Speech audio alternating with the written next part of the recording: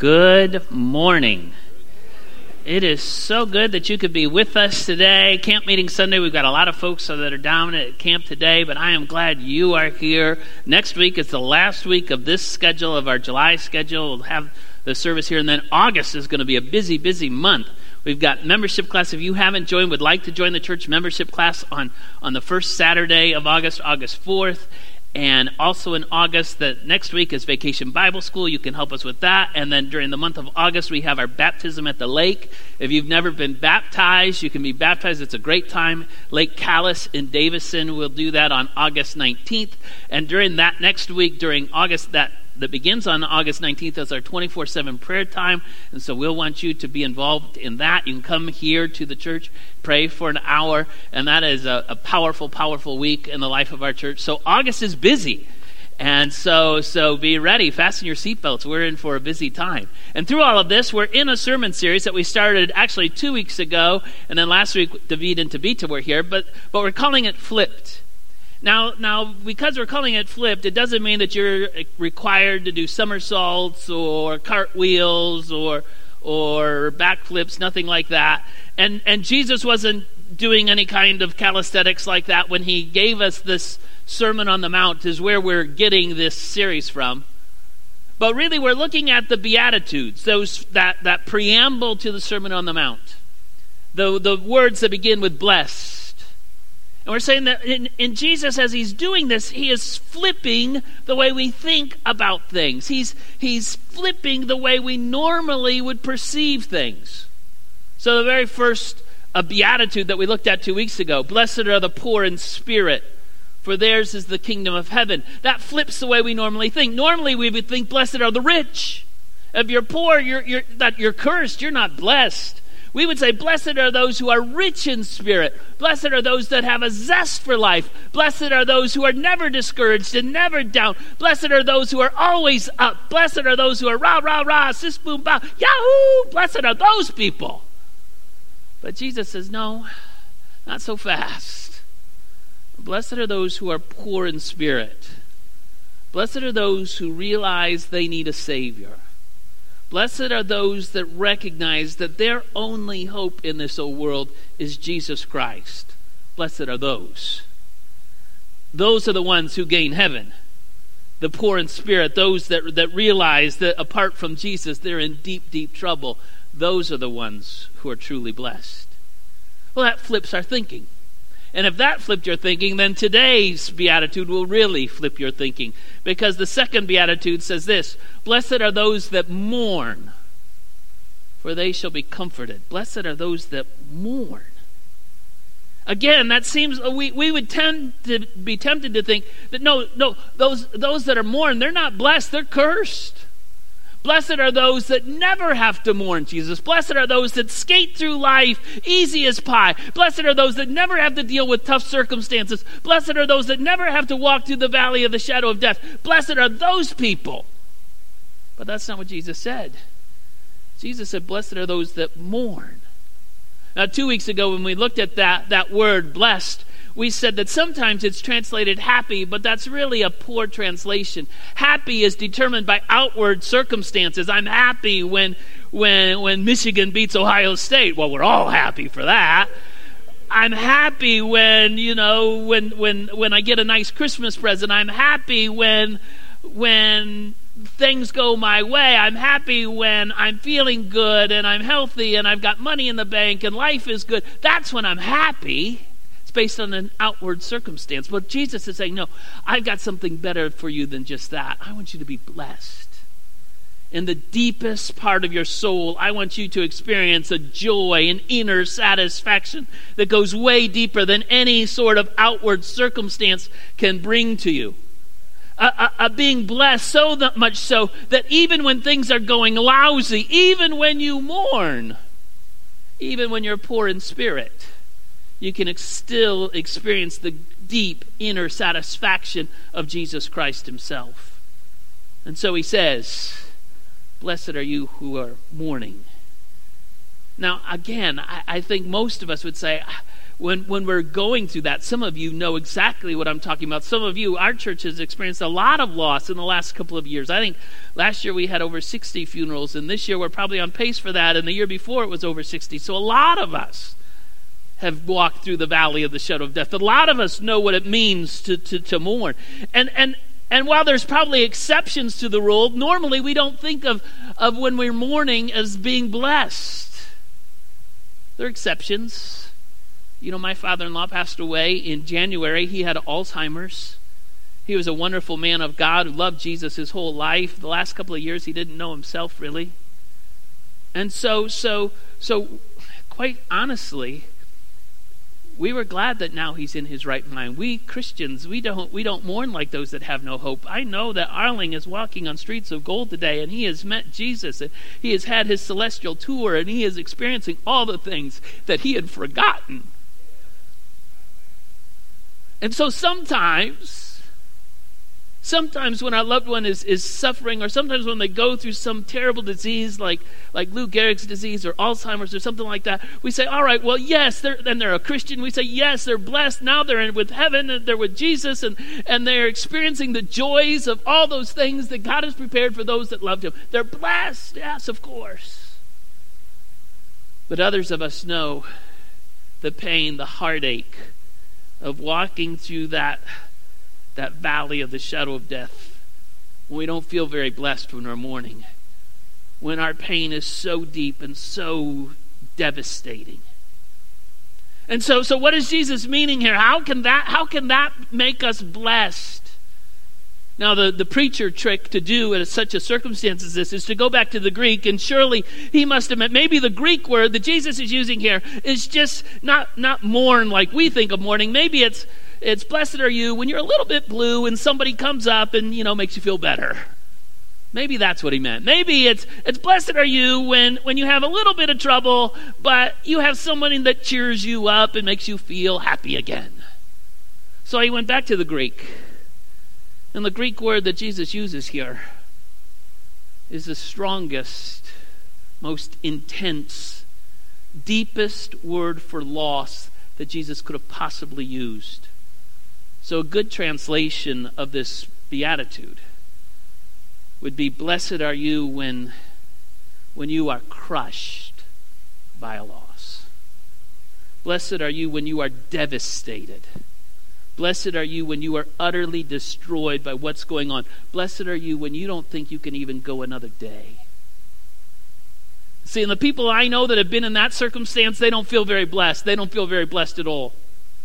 This isn't the blessing of when someone you love who's a Christian who's experiencing such a terrible disease like Alzheimer's goes on to heaven. That's not what this is about. This is when someone you love has been taken too soon, and when you are crushed.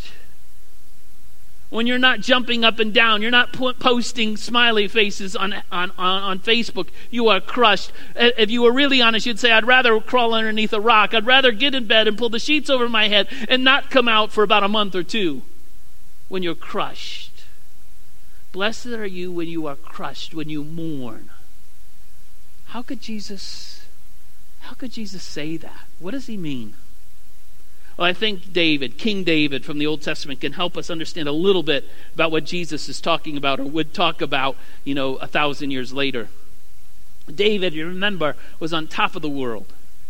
I mean, he was, you couldn't get any better than what David's life had been. He was anointed by Samuel to be the next king of Israel. He was going to take over. He was going to be the next big cheese. He's the boy that you know the story. We've learned them all, Vacation Bible School, Sunday School. He destroyed Israel's public enemy, number one, Goliath, with a slingshot and a few stones. Saul had chosen him to be first a musician and then a warrior in the army. And the troops all loved David. In fact, they wrote songs about him. In 1 Samuel chapter 18, we can read one of the songs that they would sing about him. They would sing, Saul has killed his thousands, David has killed his 10,000s. Now, that's not a particularly great song. I don't know the tune, Saul has killed his thousands, but David has killed his 10,000s. I don't know. It sounds a little bit more like probably it was a country western. Saul has killed his thousands, but David killed his 10,000s, and I'm so sad that they took my wife and my dog too. Maybe it was a rap.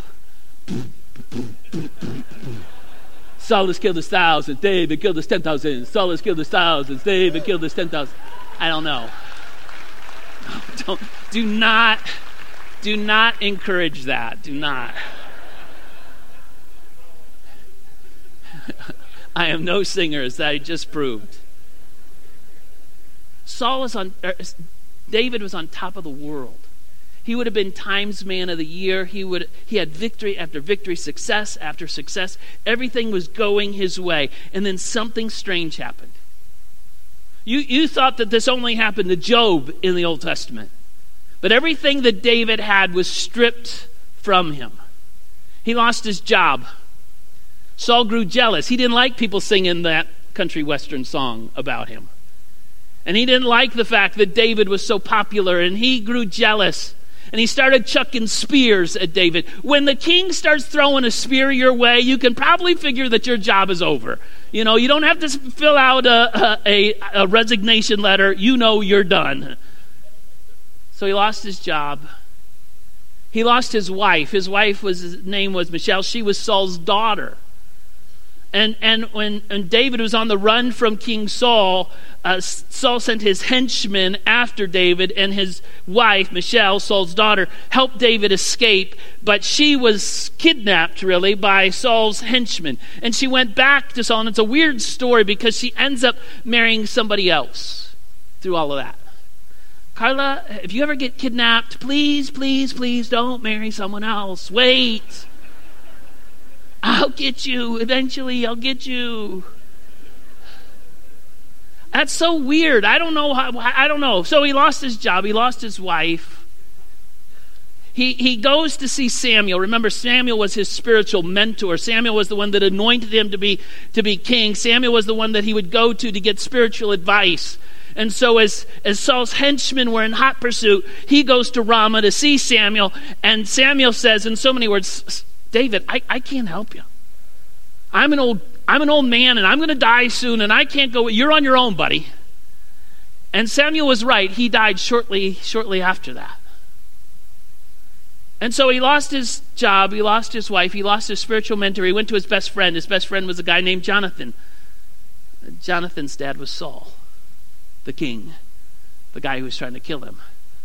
And Jonathan either could not or would not take a sword against his own father, and so he lost his best friend too. So if you're keeping score, he lost his job, he lost his wife, he lost his spiritual mentor died, and his best friend was out of his life. It gets worse.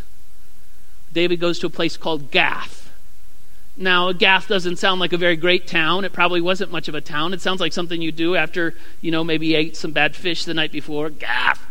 It's not a very great place. But you know what makes it even stranger, crazier? Why in the world would David go there? Do you know who was from Gath? Whose hometown was Gath? Goliath. Yeah, Goliath. That was Goliath's hometown. Why in the world would David go to the hometown of the hero that he killed? But that's exactly what he did. Maybe he thought there's no way. Maybe he was thinking that Saul would never think that he would go to Gath, because that was where Goliath's hometown, and people probably weren't too kind to David there, but that's where he went. But then he got there, and he must have realized this wasn't the greatest decision he ever made, because the Bible says this: David was very much afraid of Achish, king of Gath. So he pretended to be insane in their presence. And while he was in their hands, he acted like a madman, making marks on the doors of the gate and letting saliva run down his beard. Doesn't sound like he's on top of the world, does it? Get a picture of this. That's what's going on. And Achish said to his servants, "Look at this man. He's insane. Why bring him to me? Am I short on madmen that you have to bring me this fellow here to carry on like this in front of me? Must this man come into my house? This dude is crazy. I don't know. Maybe he killed Goliath before, but he's crazy. Now get him out of here." That's David's life. Eventually he takes off from Gath, and he goes and he finds himself in a cave, acting crazy and hiding in a cave. Have you ever been there? Well, maybe not acting crazy, but in a cave. You know, the whole world was watching the soccer team from Thailand that was trapped in the cave, and you were probably like me. We were all praying that for their rescue, and it was heart-wrenching, and day by day it went on, and we were praying that, the rains wouldn't come and the caves wouldn't get more flooded, and one Thai Navy SEAL lost his life trying to rescue those boys, and it was just an event that the whole world was watching. And probably the cave that you find yourself in, it won't be covered by ABC or CNN or Fox News. The caves that we find ourselves in, much like David's cave, is the place where there's no props. There's no support. There's no crutches. Everything has been stripped away. A cave is that place of shattered dreams. It's a place of hopelessness. A place of mourning and grief. A place where you are gripped by that habit that you can't get to, that can't get away from. A place where there's not an easy answer. A place where the diagnosis is not good. That's the cave. And I guarantee you that there are some people in this room right now, if you were really honest, you'd say, I'm in a cave right now. And it's deep, and it's dark, and it's lonely, and I'm here. Maybe it's because of foolish choices you've made, or maybe it's because of things that you had absolutely no control over. But like David, there you are in this cave. And for David, it gets even worse. You think, how in the world could it get worse? It does get worse. Listen to what happens next. David's in this cave, and some people come to him. Now you think, well, that would be a good thing. Some people are gathering around him, but it's kind of the cliche, misery loves company, because this is how the Bible describes the people that come to David in 1 Samuel 22. All those who are in distress or in debt or discontented gathered around him, and he became their leader. What a motley crew. The discontent, the in debt, the distressed, this is not the cream of the crop. These are not the Phi Beta Kappas that are coming around David. This is a motley crew. I remember before Carla and I went to Bad Axe, we interviewed at a church, and I won't tell you where it is, but we interviewed at this church, and we got there. The district superintendent at the time didn't even come with us. He sent his assistant district superintendent, and we met with them, and we were in the meeting with the board for about 2 minutes. That's about all it took for us to realize that this place was dysfunctional, capital D. I mean, the board members were fighting among themselves. The facilities were gorgeous, but the board members were fighting, and there was all this weirdness going on. It was just crazy. And we got done with the meeting, and the assistant district superintendent, we walked out of the meeting. He said, "You're not going to this church, are you?" I said, "Not in a million years." He goes, "Okay, we got that done. Let's go get dinner." I said, "All right." As much as I wanted to pastor a church, thankfully, the Lord I think the Lord knew that for me, he had to make it abundantly, crazily clear that this was not the place, because I would have just jumped at anything. And so he did that. But it seems to me like this is who David's hanging around with. They're distressed, they're in discontent, they're in debt. This terrible, motley crew is who came around him, and David became their leader, and eventually they started putting together a little bit of a village, and they called it Ziklag, and they were starting to do a little bit better, and they went out on a raiding crew, and when they came back, they discovered that an enemy had come in and sacked their village and had taken captive all their wives and all their children. Verse 30 chapter 30, verse 6 says this: David was greatly distressed because of what was going on. And before that, in verse 4, it says, they raised their voices when they discovered that their kids and their wives had all been taken captive. They raised their voices and wept until they had no more strength to weep. It's kind of like the straw that broke the camel's back. These people were already upset. They were already discouraged. They were already distressed. They were already all messed up. Not Phi Beta Kappas. They were in problems. And this is the straw that broke the camel's back, so much so that verse 6 then says, David was greatly distressed because the men were talking of stoning him. Each one was bitter in spirit because of his sons and daughters. It doesn't say anything about their wives. Hopefully they were a little bit upset about that too. David at this point has lost everything, right? His job, his status, his fame, his wife, his friends, his future. And now these guys, this motley crew, are talking about stoning him. He's lost it all. You talk about a pit, you talk about a cave. David is there, deeper than probably any of us can even imagine, really. He's lost it all. But I didn't read the whole of verse 6. I left off the best part of verse 6, quite honestly. I got to read the last part. I read the first part. The first part is that he was greatly distressed by everything, that the men were talking and stoning him. Each one was bitter in their spirit because of their sons and daughters. But then the last part of verse 6 says this, but David found strength in the Lord his God. But David, even though he's in the pit and all these terrible things are going on, and it's terrible and it's rotten and it's horrible, and he's in this deep, deep, deep cave, and people are talking about stories, but David found strength in the Lord his God. Do you know what that's really saying? Blessed are you who mourn,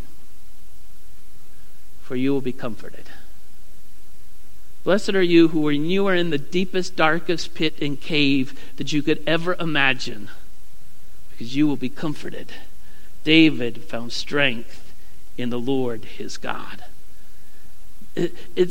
Jesus is telling us with this beatitude that even when we're in that deepest, darkest pit, even when we're mourning like the things of life, even when we're grieving deeper than we can imagine, even when our dreams have been shattered or promises have been broken, God is that we're not alone. Even when all of our friends may have abandoned us, we are not alone. That God himself, the creator of the universe, will come by our side. But David found strength in the Lord his God. You can too experience that.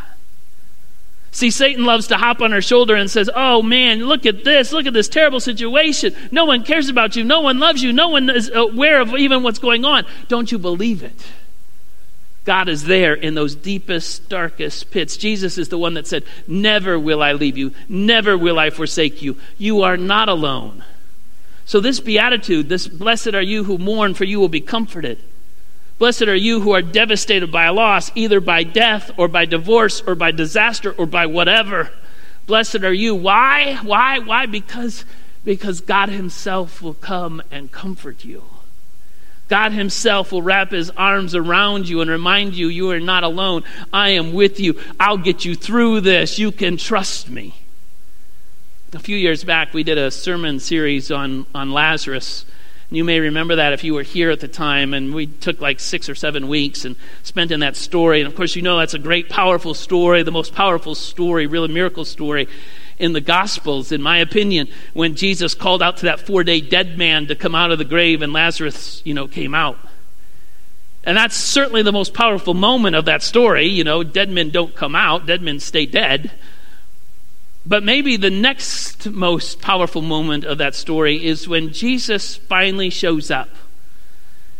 Remember, Jesus shows up at the cemetery 4 days too late. He kind of dawdled around. He didn't hurry. He got word that his friend was sick, but he didn't hurry to get there. He waited and dawdled and finally showed up, and Lazarus had been dead for 4 days. And in that shortest verse in the whole Bible that every Sunday school kid learns real quick, because John 11:35 is quick and easy. What's your favorite Bible verse? Jesus wept. And so we know that Jesus wept. Why was Jesus crying? He's Jesus. He knows that in a few moments his friend is going to walk out of that tomb like we walk in a park. He knows that he who is dead is not going to be dead for much longer, and still Jesus is weeping. Why is Jesus weeping?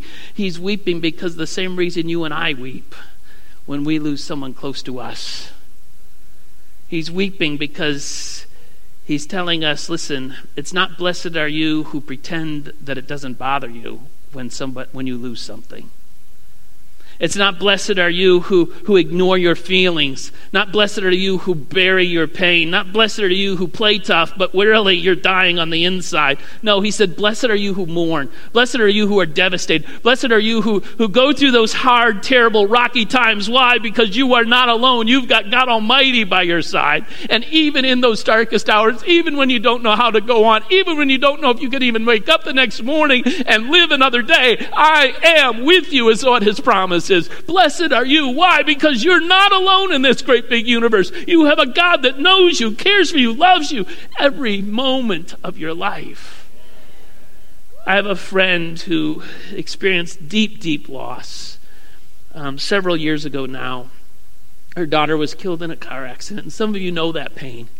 You know the pain of losing a child, and her daughter was in an accident, and she at first didn't die. She died a few days after the accident. They got there, and her daughter was on life support, and it wasn't good. And I asked her several years afterwards, I said, what did you do in those lowest points? You're waiting there at the hospital, and your daughter is dying.